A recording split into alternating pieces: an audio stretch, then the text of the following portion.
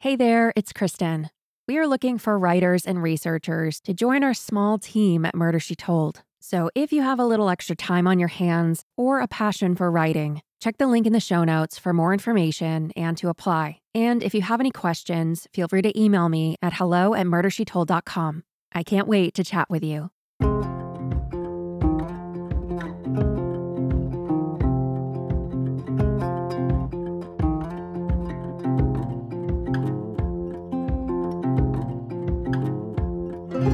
I'm Kristen Seavey. This is Murder, She Told. On the evening of October 1st, 1986, Tracy Gilpin headed home from her babysitting job. It was warm for early autumn, and the 15-year-old felt a buzz of excitement as the leaves crunched underfoot. She had just been paid for several nights' worth of sitting and had plans to meet up with her friends at a neighborhood house party. Tracy had recently moved to Rocky Nook, a secluded, close-knit coastal neighborhood in Kingston, Massachusetts, with her mother and siblings following her parents' divorce. The divorce and move seemed to have been a tough adjustment for her. Her name was well known to the Kingston police. She had run away from home on at least 4 occasions. Her family had become used to Tracy pulling what they referred to as, quote, no call, no show, staying away from home overnight without sharing her plans. The high school freshman was performing poorly in school, and she had been experimenting with drugs. Despite these troubles, Tracy was a good kid. Although she was new in town, she made friends easily and was considered responsible enough to babysit for neighborhood children. The teen had a motherly instinct and spent a lot of her free time babysitting. She spent the rest of her free time with her friends, having sleepovers and trading jewelry. Like a lot of teenage girls, Tracy took pride in her appearance and made sure that her dark hair was perfectly done. She also had a romantic streak. Her favorite song was Endless Love by Lionel Richie and Diana Ross, a heartfelt ballad with simple lyrics and an enduring message. She dreamed of starting her own large family when she grew up. Tracy's sister, Carrie, older by 11 months, described Tracy as hilarious and genuine. As the middle child, she kept her siblings doubled over with laughter when she acted out soap operas with her dolls, or pretended to be a character she called Karen. This is Carrie, reflecting on Tracy's personality in an interview with Mass Live. You can see in her eyes, even in the pictures, that mischievous, there was always something going on in her brain. Always thinking about something, always off to the next thing, what was fun. The stubbornness. She was a wise guy. She'd always come some sarcastic, wise remark. But at the same time, she was always very, almost like motherly, even though she was younger than me, motherly and caring. She loved to babysit. She loved kids. She was, what can I do for you? And she would bend over backwards for you, for her friends. Tracy had an impact. Tracy smiled easily, a sarcastic smile that raised one side of her mouth while lowering the other. Tracy was smiling when she stopped briefly at home to get ready to go out. Her mother, Kathleen, could tell that she was excited about her payday and her plans for the night. She checked her hair in the mirror and then left on foot for the party, which was at the home of an older neighbor who only lived a few blocks away. At about 10:30 p.m., Tracy left the party with a few friends. They were heading home, but she needed a pack of cigarettes, so she split off on her own, down the road that connected her neighborhood with the rest of the town. The tree-lined street was dark and quiet. No one drove into Rocky Nook unless they lived there or were visiting someone who did. But this quiet street was the only way to get to Cumberland Farms gas station and convenience store on Route 3A, the nearest place that Tracy, nicknamed Ashtray, could buy cigarettes. Smokes in hand, Tracy used the convenience store payphone to call the woman who was hosting the party. She asked for a ride back, but the host said she couldn't leave because she was still tending to the guests at her house. Another woman at Cumberland Farms, also known as Cumbies, offered to give Tracy a ride. Although Tracy was known to hitchhike, she turned down the offer, opting to head back to Rocky Nook on foot. When she left the parking lot at 11:30 p.m., it was the last time that she would ever be seen alive. Tracy's mother, Kathleen, wasn't too worried when her daughter didn't come home. even though it was a school night. Tracy had a habit of staying over at her friends' houses without checking in, but she usually turned up before too long. The next day, however, Tracy hadn't shown, and a couple of her friends called her house looking for her. By nightfall, Tracy's family was concerned. They searched around the neighborhood, driving to several of her friends' houses, growing more desperate. No one had any idea where she was. Kathleen called the Kingston police to report Tracy missing, but they had heard her name frequently enough that they didn't think anything of it. They figured that she'd just run away again and would likely come back on her own.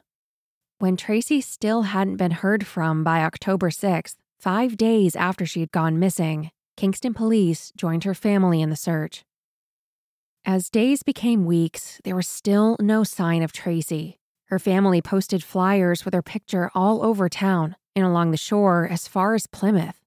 Before her parents had divorced, her family had lived in the seaside village of Manamet, a section of Plymouth about 10 miles down the coast. Some locals thought that she might have gone there to live with her father, Rich, who worked as a longshoreman. Rich, however, had no idea where his daughter might be. Various sightings of Tracy trickled in over the weeks, apparently hanging out at the beach or loitering at the mall. On October 22, 1986, 3 weeks after Tracy went missing, a local woman was picking flowers in Miles Standish State Forest in Plymouth. As she made her way into the thicker patches of vegetation at the edge of the forest, she discovered the decomposed, partially clothed body of a young girl in a makeshift grave. The girl was covered in leaves. Her underwear was pulled down, her pants and shoes missing. A large boulder covered her head, which had been severely disfigured. Although decomposition and damage from the rock had rendered the girl's face unrecognizable, Plymouth police quickly matched the body to Tracy's missing person report in nearby Kingston. When asked to view the remains, Tracy's mother recognized a piece of her daughter's jewelry. Dental records were needed to confirm the identification. It was Tracy. An autopsy would reveal that she had been dead for several weeks and likely died the night she vanished. Her death, which was ruled a homicide, had resulted from a massive skull fracture caused by a single blow from the 73-pound rock found on her head. The police notified the family of the terrible news. This is Tracy's sister, Carrie, reflecting on that day. There was a lot of us from the neighborhood that worked there, and when they called my name over the lobby, you could see everybody kind of pick their head up over the cubicle and look. And it was that it could be she's here, she's fine, she's alive, and there was that little bit of doubt. What if she's not? You saw that look in people's, they didn't know what to say. So Don took me down to the front lobby, and my family was there. And I came around the corner, and I saw my mother. She was crying, and my heart sunk. The placement of Tracy's remains at the edge of the woods, right near the forest entrance, made it seem as though someone wanted her to be found. Because Miles Standish State Forest was 11 miles from the Cumberland Farms where Tracy had been last seen, it was assumed that she had been brought to the location by car. The Gilpin family suspected that she had known her killer. Her sister insisted that Tracy would not have gotten into a car with someone she didn't know and would have fought against anyone attempting to abduct her. However, in 1991, the Boston Herald would report that Tracy was known to hitchhike. It's possible that she did accept a ride from a stranger that night. She also might have been picked up by someone she knew as she walked home from Cumberland Farms. Maybe the driver had invited her to a party outside a rocky nook, or had suggested a late-night adventure in the woods. Or maybe Tracy had accepted a ride home, only to realize something was wrong as the car drove in the opposite direction of her neighborhood. Another terrible possibility was that Tracy was killed elsewhere and her body was dumped at the edge of the woods and crushed by the rock. The investigation into Tracy's murder made little headway from the start. Not much was certain about what happened to her that night, other than the cause of her death. Her body lay waiting at the edge of the woods for weeks as erroneous reports of her whereabouts slowly came in. In the meantime, evidence at the scene was degraded by the elements. there wasn't a lot for police to pursue. Tracy's family prayed for answers as they prepared to lay their 15-year-old daughter to rest. The Gilpins held visiting hours for Tracy at Shepherd Funeral Home, followed by a mass at St. Joseph's Church in Kingston on October 26, 1986, just a few days after she was found. Her gravestone at St. Joseph's Cemetery was carved with an angel and flowers on one side and a unicorn on the other. Atop the gravestone, an open granite book read, "Sadly missed, forever loved, always remembered. Our memories until we meet again." After her funeral, her father, Rich, moved back in with her mother and siblings in their home in Rocky Nook. They leaned on one another for support, navigating the grief of a world without Tracy. The Gilpin family began the tradition of holding memorial masses for her every year, commemorating her January 27th birthday, as well as the date of her death. Sometimes the Gilpins felt like they were the only ones who remembered Tracy. The lack of news or visible progress in her case would gnaw at them for decades. In the absence of progress, they tried their best to move forward.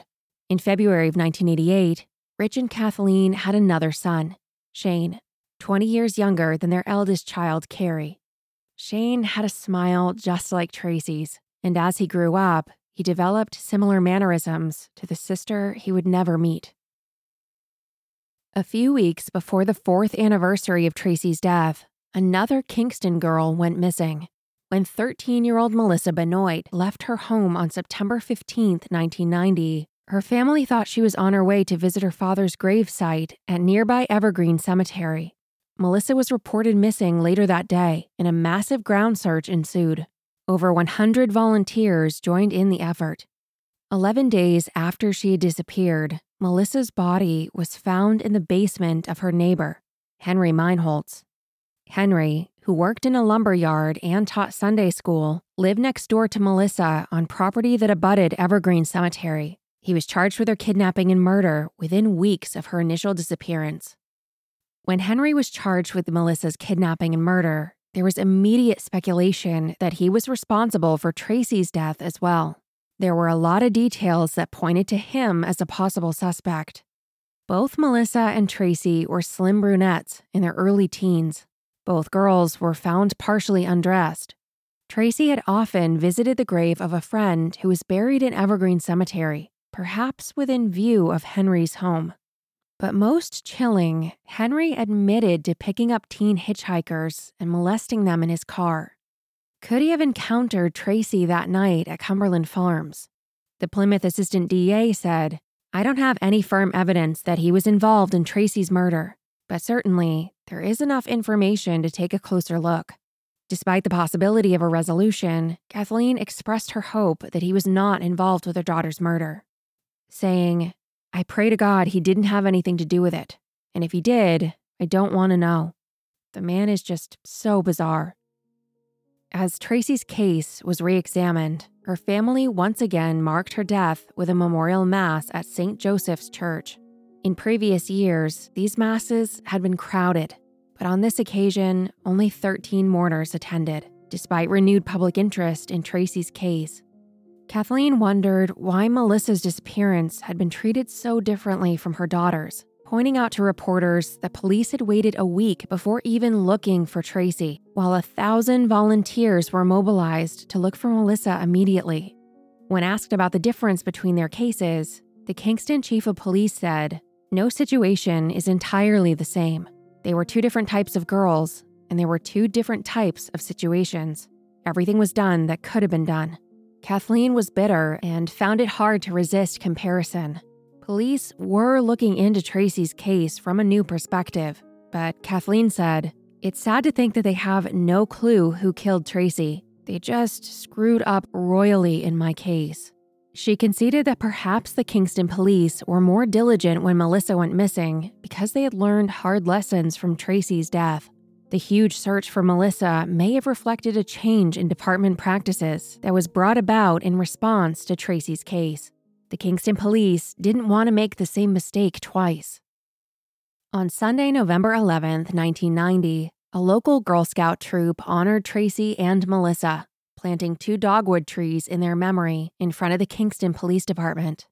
Melissa's murder 2 months prior had rattled the Kingston community. The innocent young girl could have been anyone's daughter, sister, or friend. Beside Melissa's murder, Tracy's disappearance and death took on a new dimension. Speculation swirled as to whether Henry bore responsibility for her violent end. People wondered that if Tracy's murder had been solved, maybe Melissa's could have been prevented. For Tracy's friends and family, this tree planting ceremony must have been bittersweet. It felt unfair that the community hadn't deemed Tracy's loss worth memorializing until another little girl was brutally murdered. Her inclusion in this ceremony, though well-intentioned, may have felt like an afterthought. Henry Meinholz was convicted of the kidnapping and murder of Melissa Benoit on November 23, 1991, just over a year after she was killed. Although police believed he was responsible for other crimes, they lacked the evidence to support their suspicions. By this point, they had told the Gilpin family that they did not view Henry as a prime suspect in Tracy's death. Within a week of Henry's imprisonment, a rumor began circulating that he had offered information about Tracy's murder in exchange for special treatment. Supposedly, that he wanted to serve his sentence at Bridgewater State Mental Hospital instead of Walpole State Prison. Kathleen confronted authorities with this rumor and was told that no such offer had been made, either by Henry or his attorney. With these rumors squashed and Henry ruled out as the prime suspect, Tracy's case was once again at a standstill. Kathleen refused to leave the family home in Rocky Nook, saying, "This is where Tracy lives. I still think she might come through that door any moment now. I guess that's what keeps me going." Tracy's siblings felt as though the family remained in the 80s, and the idea of visiting the home she vanished from for the holidays became too painful. Carrie, who was only 11 months older than Tracy, found her life's path altered by her sister's death. The 17-year-old had been at work when her mother came in to tell her Tracy's remains had been found. Shortly afterward, Carrie found one of the missing persons flyers that her family had distributed hanging in a local gas station. She recalled asking the clerk to give the flyer back to her, saying he wouldn't need it any longer. You always wonder why.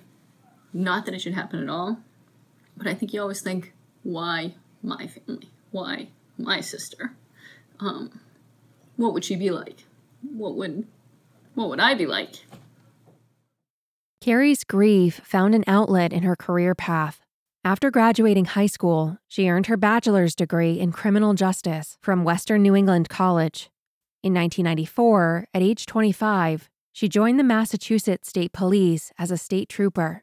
She rose through the ranks, putting in 12 years in crime scene services and earning a promotion to major. She then became deputy commander of a division that oversaw the training academy and internal affairs. In November of 2017, Carrie, by that time a 23-year veteran with the force, was promoted to superintendent of the Massachusetts State Police, following the abrupt resignation of her predecessor due to a scandal. She was sworn in by Governor Charlie Baker, who said of her, "I have the utmost confidence that Colonel Gilpin will excel as a leader of our tremendous police force. She brings decades of experience and knowledge to her post, with a deep understanding of the state police at every level." Carrie's exemplary work in law enforcement was inspired at least in part by her sister's murder. Her desire to help victims of violent crime fueled her dedication and leadership within the force. She also remained committed to finding justice for Tracy. Regarding her sister's murder, Carrie later said, "It's been 30 years, but I know it's solvable. In my heart of hearts, I know that person is still out there." In 2017, the Gilpin family offered a $25,000 reward for information leading to an arrest and conviction, an increase from their previous offer of $10,000. They hoped it would generate new leads and get new press. Speaking on behalf of her family, Carrie said, "We think that there are a lot of people who know something that, for one reason or another, are afraid to come forward." Tracy's father, Richard, sadly wouldn't live to see a resolution. He passed away in January of 2018 at the age of 71. He was interred with Tracy at St. Joseph's Cemetery in Kingston. But just 2 months after his passing, police received a tip that would breathe new life into the investigation.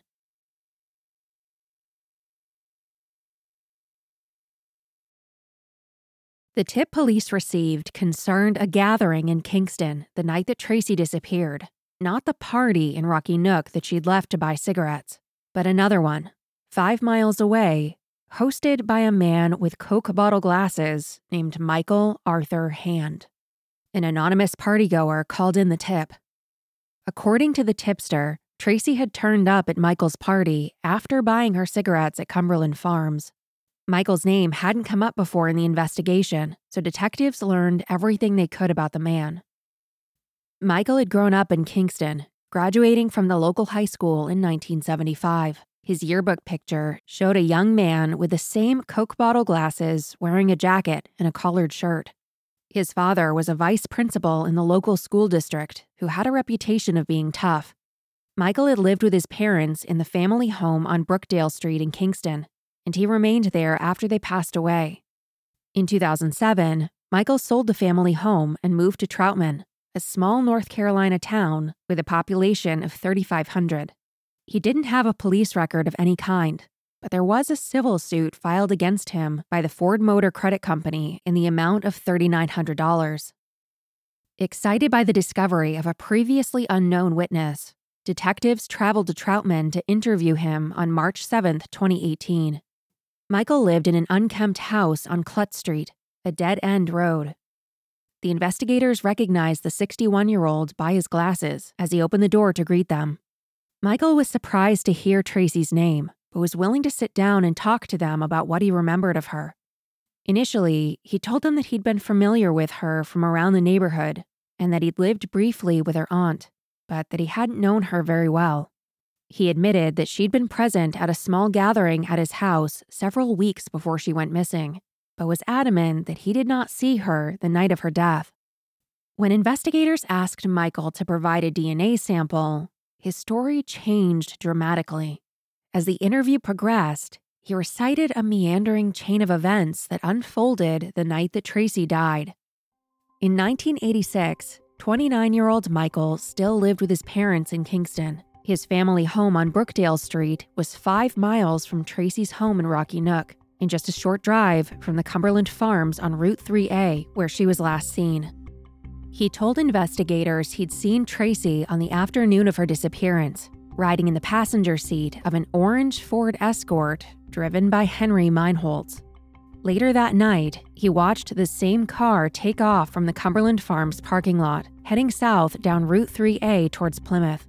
Just then, an unnamed friend of Michael's arrived at the convenience store on a motorcycle. Michael climbed onto the back and shouted, "Follow that car." The two took off in pursuit of the Ford. The men stopped when they found the car pulled over on the side of the road at the edge of Miles Standish State Forest. They saw Henry emerge from the woods, carrying a shovel and a tarp. Michael's friend with the motorcycle got scared and took off, leaving Michael alone on the side of the road. Henry noticed Michael and approached him, shovel in hand. Michael, who said he felt intimidated, claimed Henry forced him into the woods. Once there, Henry ordered him to kneel down and touch the boulder that had been found on Tracy's head. Michael claimed he moved the rock about a foot and that he scratched his hand when he touched it, leaving trace amounts of blood on its surface. As Michael walked out of the woods, his friend with the motorcycle reappeared, and Michael rode away with him. Frightened that he would be implicated in the situation, he didn't stop to get help for Tracy or alert authorities to what he'd seen. Michael's tale sought to pin the blame for Tracy's death squarely on Henry Meinholz, unaware that Henry had been cleared as a suspect in Tracy's murder. Michael also claimed that Tracy made sexual advances towards him weeks before her death.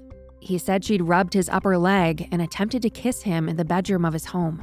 He said he had rebuffed her because he was uncircumcised, and he worried that she would laugh at him. Just a reminder that Tracy was only 15 at the time of her death. Michael contacted his pastor, David Troutman, when his interview concluded. Pastor Troutman reported this conversation to the police at the urging of his son, who was a reserve police officer. The pastor told police that Michael had been disturbed, distressed, and desperate, and that he'd made potentially incriminating statements in their conversation. Michael was worried that he was going to be arrested for a 30-year-old murder in Massachusetts. He claimed that he had been looking for a girl who had been taken into the woods by another man, and that while looking for her, he had knocked or thrown a rock onto the girl's head, a 73-pound rock. When Pastor Troutman asked Michael why he hadn't gone to police right away, he explained that he'd been too afraid to think. On March 9th, 2018, a mere 2 days after he'd been interviewed as a potential witness, Michael Hand was arrested for Tracy's murder. Carrie Gilpin, then superintendent of the Massachusetts State Police, released a public statement expressing her family's gratitude. For the past 3 decades, we've remained hopeful that Tracy's murderer would be identified. The much-welcomed news of an arrest in the case leaves us cautiously optimistic that justice for Tracy is within reach. Carrie had not been involved in the investigation of her sister's murder. Plymouth County District Attorney Timothy Cruz explained, "She may be the colonel of the state police, but she is also Tracy's sister. It was important for us to treat her like a victim rather than as the superintendent." Michael Hand was held in the Iredell County Jail in North Carolina until a hearing on March 12th, when he agreed to return to Massachusetts to face the charges.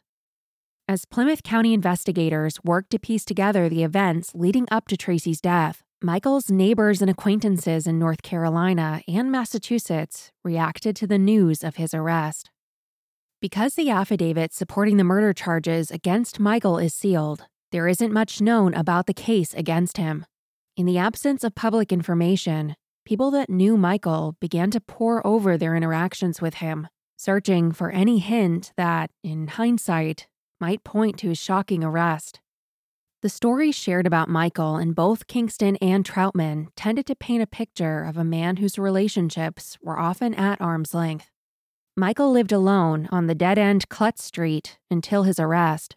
He lived primarily on disability pay, but also bred dogs and sold junk cars and parts to make money on the side. He liked to falsely claim that he had been a police officer in Boston until back problems forced his retirement. He also claimed that he was in the witness protection program due to his police work. Michael's neighbors in Troutman described him as an argumentative man who couldn't hold down a job. An 81-year-old woman who was a neighbor of Michael's had a lot to say. She said he was an opinionated Yankee with a gun collection who was always hard up for money. Although she thought Michael was a know-it-all with an attitude, she did say he was always very helpful if I needed anything. He offered to help me with my yard work. He never did it, but he offered. His neighbor across the street said he went out of his way to avoid Michael because he, quote, really had a problem getting along with people. Although he wasn't the most well-liked, his neighbors expressed surprise at the violent nature of the charges brought against him. As news of Michael's arrest spread in Kingston, former neighbors on Brookdale Street began to share their experiences as well. He was largely remembered as a strange man who ran a small business carving tombstones in his driveway. He was also known for his sizable gun collection, which he enjoyed firing out behind his house.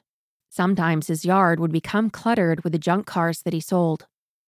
Michael wasn't a small guy, and neighbors said that he seemed to have no trouble moving auto parts weighing several hundred pounds around.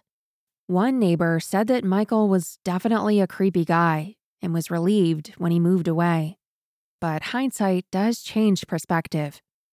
Christine and Tom Neva lived across the street from Michael on Brookdale Street for many years. Tom had grown up in the neighborhood with the Hand family and considered Michael a friend. He said, "A lot of people considered Michael a little strange because he did his own thing." Tom recalled an afternoon of shooting targets in Michael's backyard. At one point, a local police officer poked his head around the side of the house to see what was going on.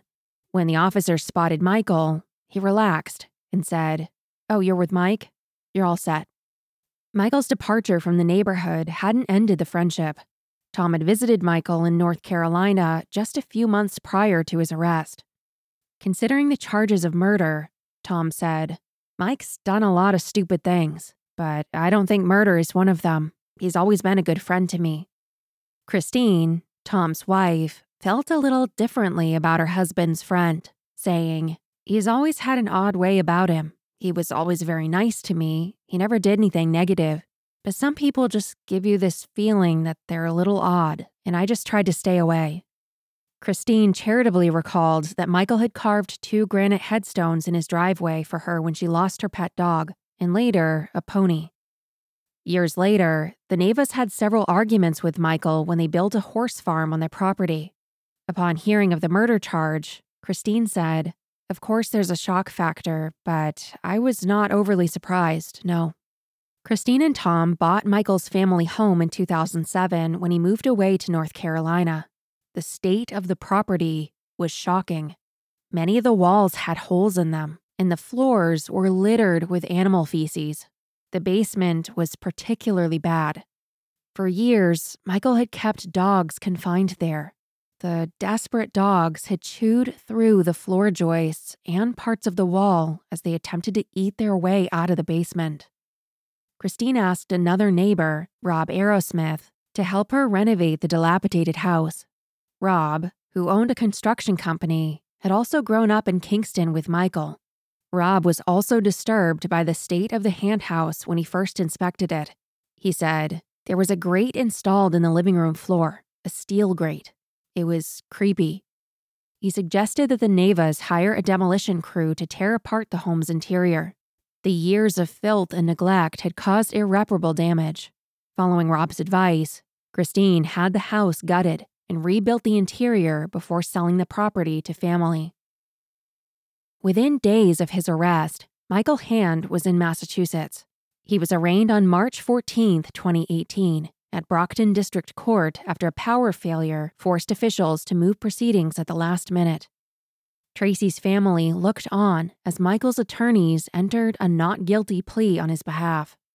The judge ordered that Michael be held without bail until his next court appearance a month later. After the arraignment, Plymouth County DA Timothy Cruz told reporters his statement puts him at the scene, puts his hand on a rock, and allegedly bleeding on a rock, which he subsequently states he dropped on the head of Miss Gilpin.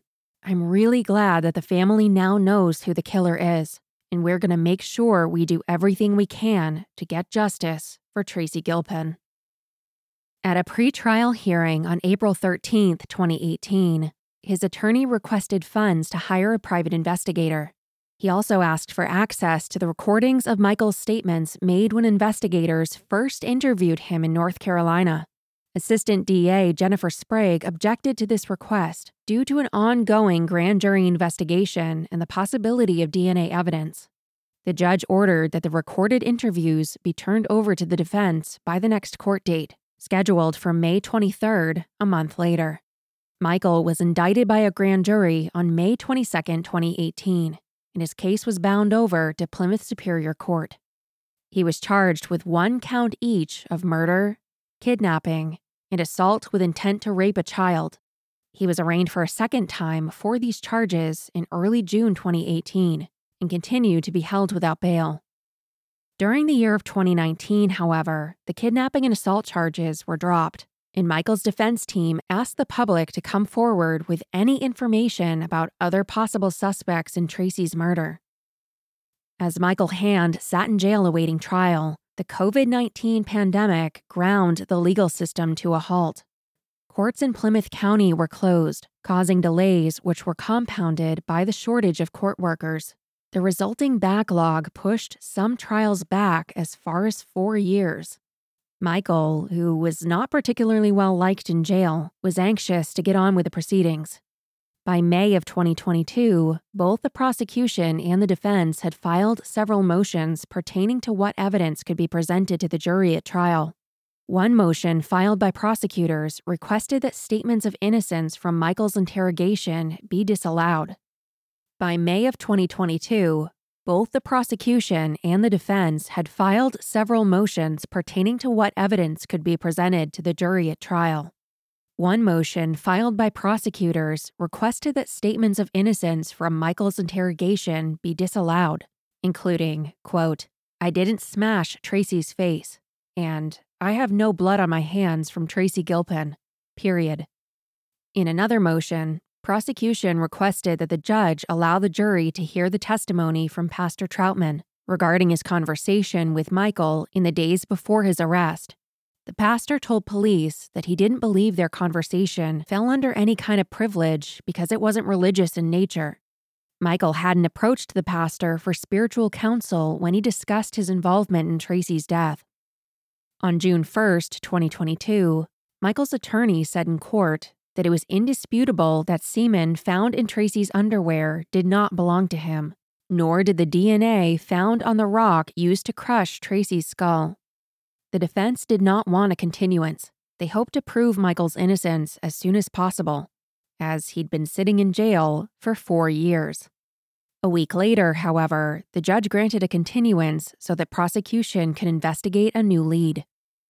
According to Assistant DA Jennifer Sprague, the state needed to interview 2 witnesses and run a DNA test that could benefit Michael's case. Sprague explained that an anonymous tip had come in claiming that another man had been with Tracy the night she disappeared. The man had refused to give DNA and threatened to invoke the Fifth Amendment, so the state obtained a DNA sample from his brother and was waiting to test it against the DNA obtained from the crime scene. A new trial date was set for September 6, 2022.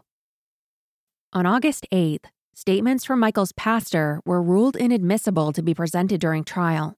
The judge also found that the interrogation conducted by police involved coercion and ruled that portions of Michael's interview were involuntary. After his talk with police, Michael reiterated and even amplified some aspects of the story to his pastor, but because of the impropriety in the police interview, those statements, too, were inadmissible. The details of what went wrong legally during the interrogation have not been released. The defense appealed this ruling, which postponed the trial once again to October 5th, 2022. At the time of this recording, the case against Michael Hand is still in progress, as is the investigation of Tracy Gilpin's murder. While we wait for justice for Tracy, life continues on for her friends and loved ones. In October 2019, Carrie Gilpin announced the formation of a statewide unsolved case unit to investigate cold cases and other violent crimes. The unit would consist of 5 state troopers experienced in homicide investigation. These troopers would partner with the state's district attorneys, whose offices held jurisdiction over unsolved murders. Carrie said, "There are so many cases over the years that, even in light of the outstanding and tireless efforts of police and prosecutors, have not been resolved for a variety of reasons. I hope that by creating a dedicated unit, we will build upon the excellent work that's already been done on these cases and achieve the breakthroughs we need to secure justice for these victims and their families." District attorneys around the state were pleased at the announcement. Worcester County DA Joe Early said, "I'm excited that Colonel Gilpin is putting resources into these horrible crimes. These families still experience a lot of pain." The creation of the Unsolved Case Unit was one of Carrie's last acts as superintendent of the Massachusetts State Police. On November 6, 2019, she announced her retirement from the force, 2 years after stepping up to lead it. Before and during her tenure as superintendent, the force was embroiled in one ethics scandal after another. It was in upheaval when Carrie accepted her promotion, and she pursued an agenda of reform with courage and tenacity. Despite her leadership and dedication, the pushback she experienced as she worked to rebuild public trust began to grind her down. Still, she considered her time as superintendent to be the greatest honor of her professional life. Carrie gave her parting words in a letter to state police employees. "We have accomplished so much during this difficult time, and I am confident you will continue to build on this foundation." She remains extremely proud of her career with the force. Carrie Gilpin's legacy, a dedication to the victims of unsolved violent crimes, will live on long after her career. Now a civilian, Carrie watches from the sidelines as the legal process inches forward. Meanwhile, Michael Hand awaits trial, anxious for the opportunity to prove his innocence.